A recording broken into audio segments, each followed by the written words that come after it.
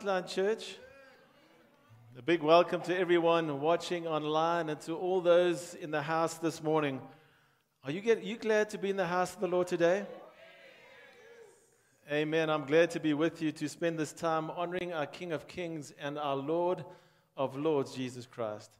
He is worthy of all blessing and honor and glory today and every other day of our lives. And just to signify how worthy He is, wherever you are, whether you're here or you're watching online, would you just give the Lord a great shout of praise? A great shout of praise.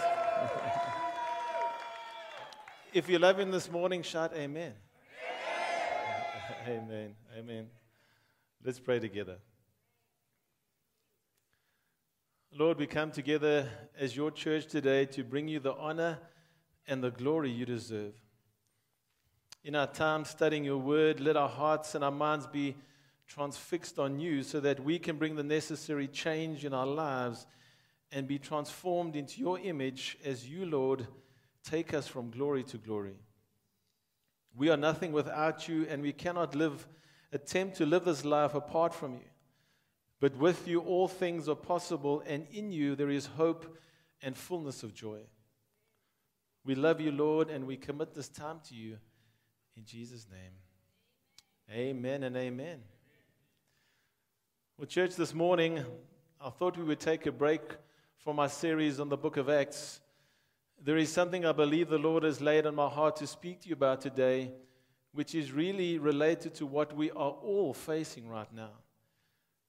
I think you will agree that just about everyone you know, including yourself, is under major strain or stress in life because since March 2020, we've been put in a washing machine called COVID-19 and our lives have been spun around, turned upside down and inside out.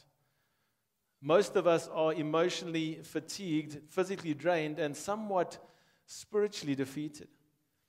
The days feel too long, the nights are too short, there's too much to do, and it feels like there's too little time and too few resources to do it with. We are all dealing with trauma in some shape or form because either you or your loved ones have had COVID and now you're slowly coming through it, or you've lost a loved one and you're trying to deal with it. And then there's the consideration and discussions around vaccination. All these things that are happening, talk about stressful, right? And on top of it all, there's only about 10,000 people with different opinions that are trying to tell you what to do and when to do it. Well, church, all I can say is thank God, hallelujah, praise the Lord, that there is hope and hope is on the way. And I want to show you some scripture today from the Word of God that I believe will give you some inspiration on how to deal with what we're all going through right now. If you have your Bibles, let's begin in Isaiah chapter 40 from verse 28 as the prophet Isaiah makes a very important statement. This is what he says. Do you not know? Have you not heard? The Lord is the everlasting God, the creator of the ends of the earth. He will not grow tired or weary, and his understanding no one can fathom. And listen to this, verse 29. He gives strength to the weary and increases the power of the weak. Even youths grow tired and weary, and young men stumble and fall. In other words, church, it doesn't mean that you are immune to turmoil, stress, and trauma. We're all going to go through this in life. We're all going to experience certain things, but thank God, He is the one who renews. Thank God, He is the one. Look at verse 31. But the Lord will renew their strength. They will soar on wings like eagles. They will run and not grow weary. They will walk and not be faint. Now, church, I wanted to look at two things from this passage. Our stress and anxiety about what life brings, and then how to deal with it. And to draw this conclusion, we need to identify that there are two categories of people that are mentioned here. One, of course, is Almighty God. He is the omnipotent, all-knowing, and sovereign one. He's mentioned there in verse 28, where He is called the everlasting God, the creator of the ends of the earth. That's who God is. There is no other like him, and thank God for all that he is. Now that's one person mentioned, but now let's get to all those on the other side. That's you and me. Verse 29 says, he gives strength to the weary and increases the power of the weak. Even youths grow tired and weary, and young men stumble and fall. You see, church, that's what happens to us sometimes in life. We become weary and we become stressed out about life. And when we think about this, how does this happen? How do we become stressed out? Because it's not like you wake up today and you decide that you're going to become stressed, right? And the best way I can try and describe this, church, is that stress is the gap between the demands that are placed upon us and our ability to meet those demands. The difference between those demands and our abilities is what we call the stress factor. Over here on one side are the responsibilities of life, the necessities of life, the demands of life, and the opportunities of life. They are all over here. They are the things that you desire and the things that you have to do. But now on the other side are all those things that we are so much aware of today. Our inabilities, our weaknesses, our failures, right? Our sinfulness, our lack of knowledge on certain things, and our faults, they are all over here. And we say, listen, I want to, I should, but I can't. Here are the opportunities and the necessities, and over here are the weaknesses and the failures. And in between is a gap. And that gap is the stress factor. It is the gulf between the can and I want to and the cannot. And as we go through life, it seems to overwhelm us and leave us in a vulnerable state. And this is showing up everywhere in our society today at just about every age. It's everywhere. It's broken homes, it's unpaid bills, it's fear of the unknown, dealing with different types of trauma in your life, scarred lives. And the walking wounded people are stressed out, and it shows. And church, I don't know if you know this, but people aren't just getting sick from COVID-19 these days. Because according to medical journals, all the stresses in life has increased, let me show you, or let me tell you, has increased cases of indigestion, stomach ulcers, shortness of breath, chest pains, headaches, muscle pain, fatigue, boredom, temper tantrums, irritability, mood swings, forgetfulness, inability to concentrate, and insomnia. I could carry on, but these are all just another way of saying that stress is having a major impact on our society. You know, many years ago, people used to go to gym, right, to build a bit of muscle or to lose a bit of weight. And I guess they still do this, but the biggest reason people go to these health facilities is to de-stress. They go to get rid of some frustration or to go and clear their heads. And to be honest with you, that's how I see exercise these days.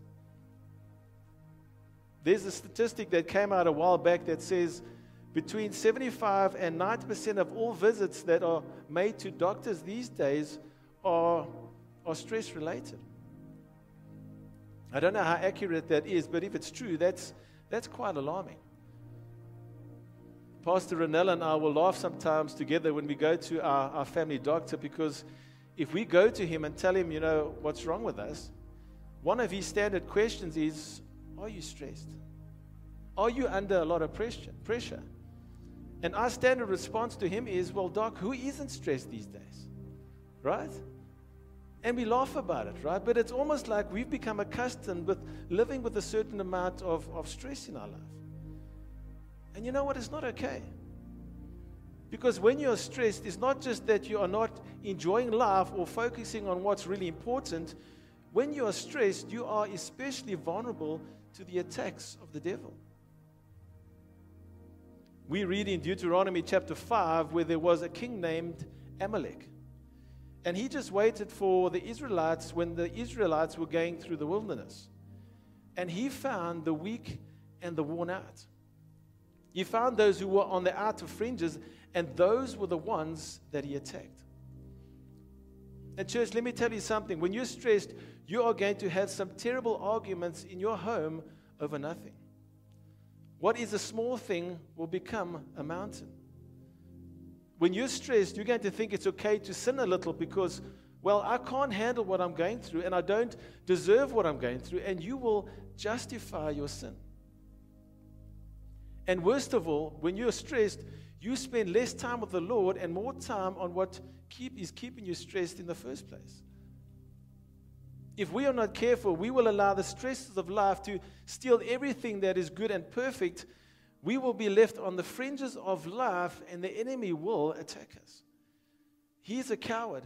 He doesn't care if you are in your weakest state. But I'm really pleased to tell you this morning that there is a solution to this problem of stress. There is a solution to what you and I are dealing with in this season.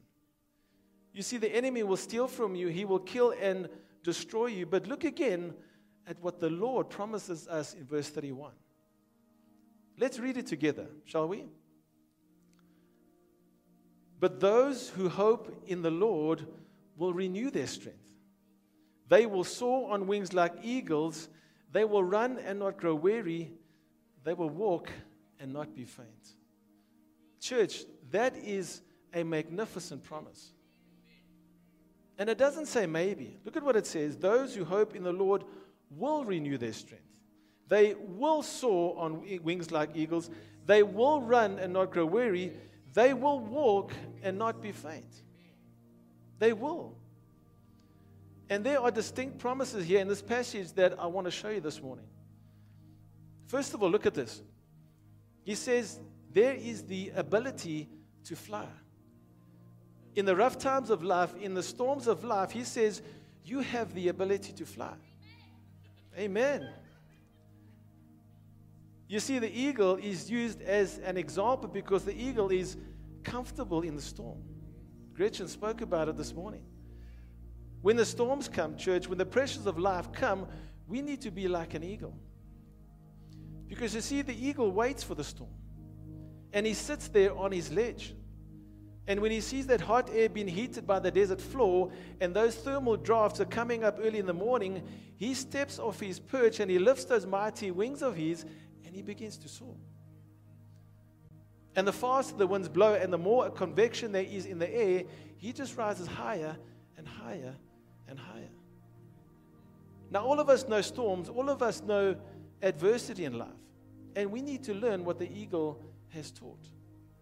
The eagle has taught us a tremendous lesson, because when the eagle begins to rise up and fly, what he has learned is what has caused others disappointment is somehow a blessing to him.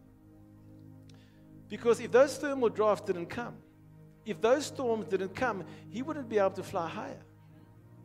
And he wouldn't be able to see further, because the higher you fly, the further you can see. And he wouldn't be able to fly faster. Did you know that an eagle normally flies at around 50 kilometers an hour? That's pretty quick, right? But if an eagle gets in a storm, he can reach speeds of up to 80 to 100 kilometers an hour. He just steps out with grace and rides upon the wind. Can you imagine an eagle flying at 100 kilometers an hour? Can you imagine him just looking across the horizon all the way around him, and he's just having the time of his life? Church, when troubles come, when storms come, if you practice what I'm going to show you in a moment, you're going to be able to soar like an eagle. Now, by the way, the eagle has to be taught how to do this. And you may not like the flying lessons, but have a look at what Deuteronomy chapter 32, verse 11 says. As an eagle stirs up its nest, hovers over its young, spreading out its wings, taking them up, carrying them on its wings. And church, what does that mean? Well, an eagle builds up its nest, and I don't know if you've ever seen an eagle's nest before, but they are monstrous things. The eagle builds the nest very strong out of branches and twigs and everything she can find. But then she takes her own feathers and she lines that nest until it's all fluffy and soft. And those little eaglets that are in there are so comfortable. And she She flies off and finds things like bugs and worms and snakes and mice. She gives them bits of fish, right? And she just takes such good care of them. And did you know that she knows the last one that she fed? You could go in there and mix them up in that nest, but she knows exactly who they are. She takes such meticulous care of them. But one day, the mother eagle decides it's time now for those little guys to learn how to fly. So she gets in that nest and she begins to flap her wings. That's what that Deuteronomy verse calls stirring up the nest. She stirs it up and makes that nest a little uncomfortable. As an old preacher once said, Lord, if I'm building a nest, put a thorn in it. So she begins to get all that fluff out of the nest, and now it's getting harder, and she is now moving them toward the edge. And one by one, she gives them a little nudge out of the nest over the ledge. Right? And that sounds kind of cruel because they've never flown before, and now they are just screaming down the side of the mountain. But church, she swoops down, and before the little eaglet hits the rocky ledge, she puts out her wings. And those little talons come in and cling onto her feathers, and she flies back up and puts it on the nest again. And over again, she does this. Until one day, that little eaglet sticks out its own wings by instinct, and there's a draft there, there's buoyancy there, and they begin to fly. I think, church, sometimes we think that God is cruel when actually He is kind. There's an old story, a true story about a woman named Jennifer Johnston. One evening she was driving home. It was misty and rainy, and she was in a section of town that she really didn't like to drive through. And all of a sudden her car stopped. It cut out. She began to beat her steering wheel. She was so angry with herself because she knew she was low on petrol. And the car had now cut out before she could get to the petrol station in the worst area possible. Anyway, she looked around in panic, hoping to find a shop or a restaurant that may have been open nearby, but there was nothing. And she thought, well, sooner or later, a police car will come by.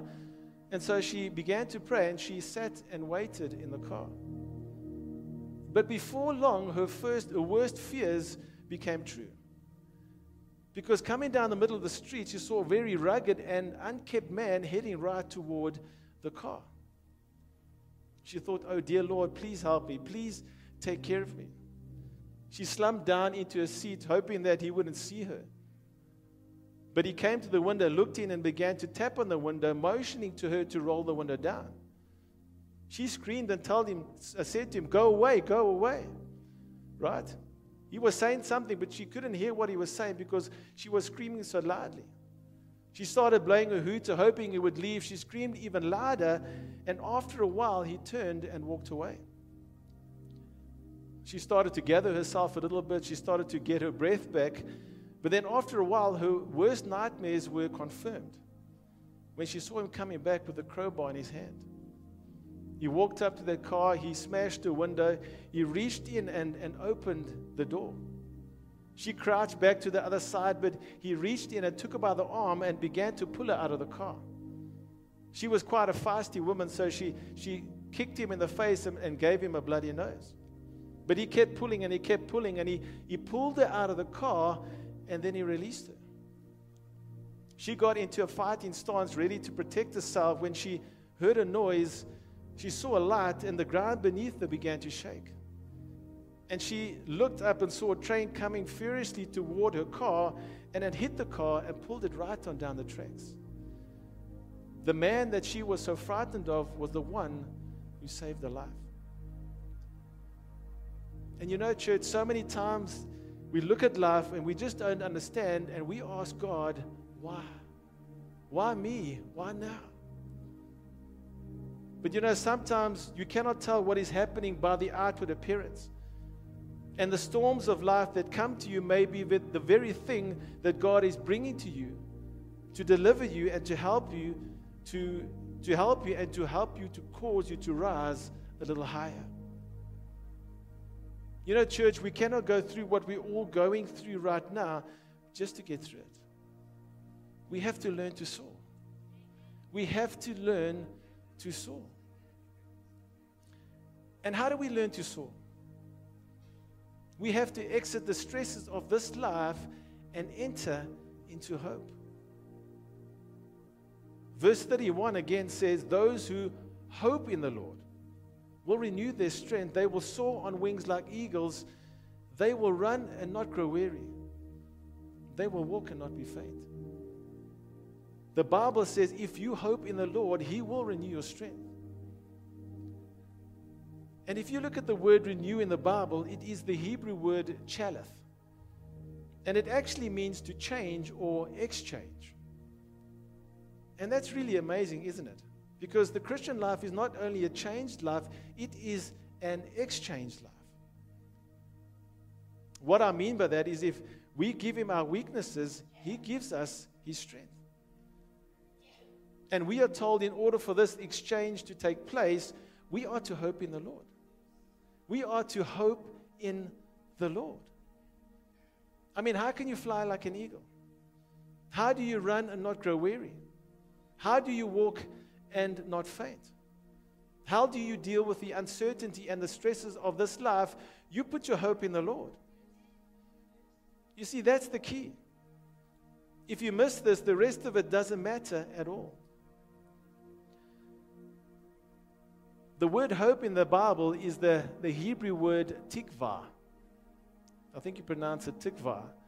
And it means, listen to this is beautiful. It means to wait, to hope in, to hope for, and to look forward with confidence. To wait, to hope in, to hope for, and to look forward with confidence. In Psalm chapter 62, King David said, truly my soul silently waits for God. From Him comes my salvation. He only is my rock and my salvation. He is my defense. I shall not be greatly moved. He was in a time of stress and distress, and he knew that only God could satisfy his deepest need.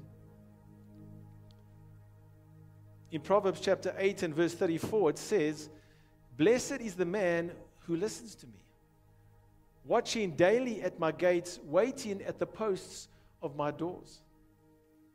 That's referring to a person who looks forward with confidence. That's a person who says to the Lord, Lord, I'm hoping you're going to come out of that gate soon. I'm waiting, Lord, for you to speak. And I hope that you have some instruction for me. Lord, I'm listening to you. At church, the guidance that we can draw from this verse is who are you listening to? In these times, who are you listening to? Are you listening to the report of the Lord and the voice of the Lord? Are you in His Word to see what He says about your life? Or are you listening to the thousands of other voices that are out there? You have to have an ear tuned in to God's voice. You have to have your ear tuned into the voice of your Master. There's a story about a man who was looking for a job back in the Great Depression of the 20th century in the United States of America. Jobs were very hard to get back then, and he was a telegraph operator. For those of you who don't know what that is someone who can operate a communication system in which information is transmitted over a wire through a series of electrical current pulses, usually in the form of Morse code. Right? Who's heard about Morse code before? That was quite popular back then. And anyway, when he got there, the waiting room was already filled with people to be interviewed. And he thought to himself, you know what, there's no hope at all that I'm going to get this position. But he sat and waited. And after a while, he heard a little sound coming from the inner office. He could hear those electrical pulses, that Morse code that he was so familiar with. He continued to listen, and after a while, he jumped up, he walked into the inner office, he said a few words, he came out with a big smile on his face and said, I've got the job. The rest of the guys said to him, how did you get the job? We were here first. And the man said, I was listening, and that Morse code said, if you can understand this, come into the office. You've got the position. He was listening. He was tuned in. And church, this story is really a lot like life, isn't it? If we are not tuned into God's voice, we will miss opportunities in seasons when everyone else is saying there's a Great Depression. But those who are tuned in and hope in the Lord will be soaring when everyone else is grounded.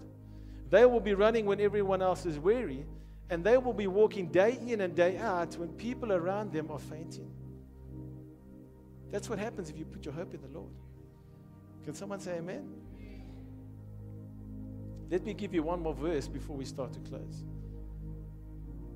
Psalm 104 verse 27 says, these all wait for you, that you may give them their food in due season. In this verse, he's talking about how these animals wait on the Lord and that how he cares for them and how he feeds them. And I want to ask you a question this morning, church. Do you believe that God can take care of you? I mean, regardless of the fact that we are all going through one of the most difficult seasons of our lives, are you waiting on Him? Are you listening to Him? Are you looking forward with confidence to His provision? Do you look to Him just like the animals, the birds, and the beasts of the forests look to God? Because you see, that's what it means to wait upon Him or to hope in Him. Do you really believe that God can meet your needs? Church, that's more than a rhetorical question. That's meant to hit you right between the eyes. Do you believe that God can meet your needs? And I want to say to you today, church, it's time to exit stress and enter hope. It's time to exit the heaviness of this life and begin to soar.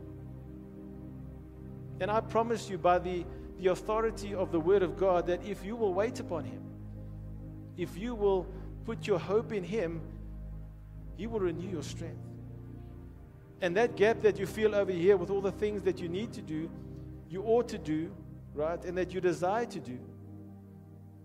And those things over here, your weaknesses, your inability, and your frustrations, that gap in between will be removed as He takes your nothingness and He infuses it with His almightiness. And as you persevere, before long, you will be soaring above the storms of life. The alternative is to carry on and accept that you will have some stress in your life, church, and allow the happenings of this life to consume you and to control you. But I would say to you today, exit stress and enter hope. Because we have a Lord and Savior who doesn't lie. And He says in His Word, for I know the plans that I have for you. Plans to prosper you and not to harm you. Plans to give you a hope and a future. Can we say amen to that? Let's give the Lord a hand.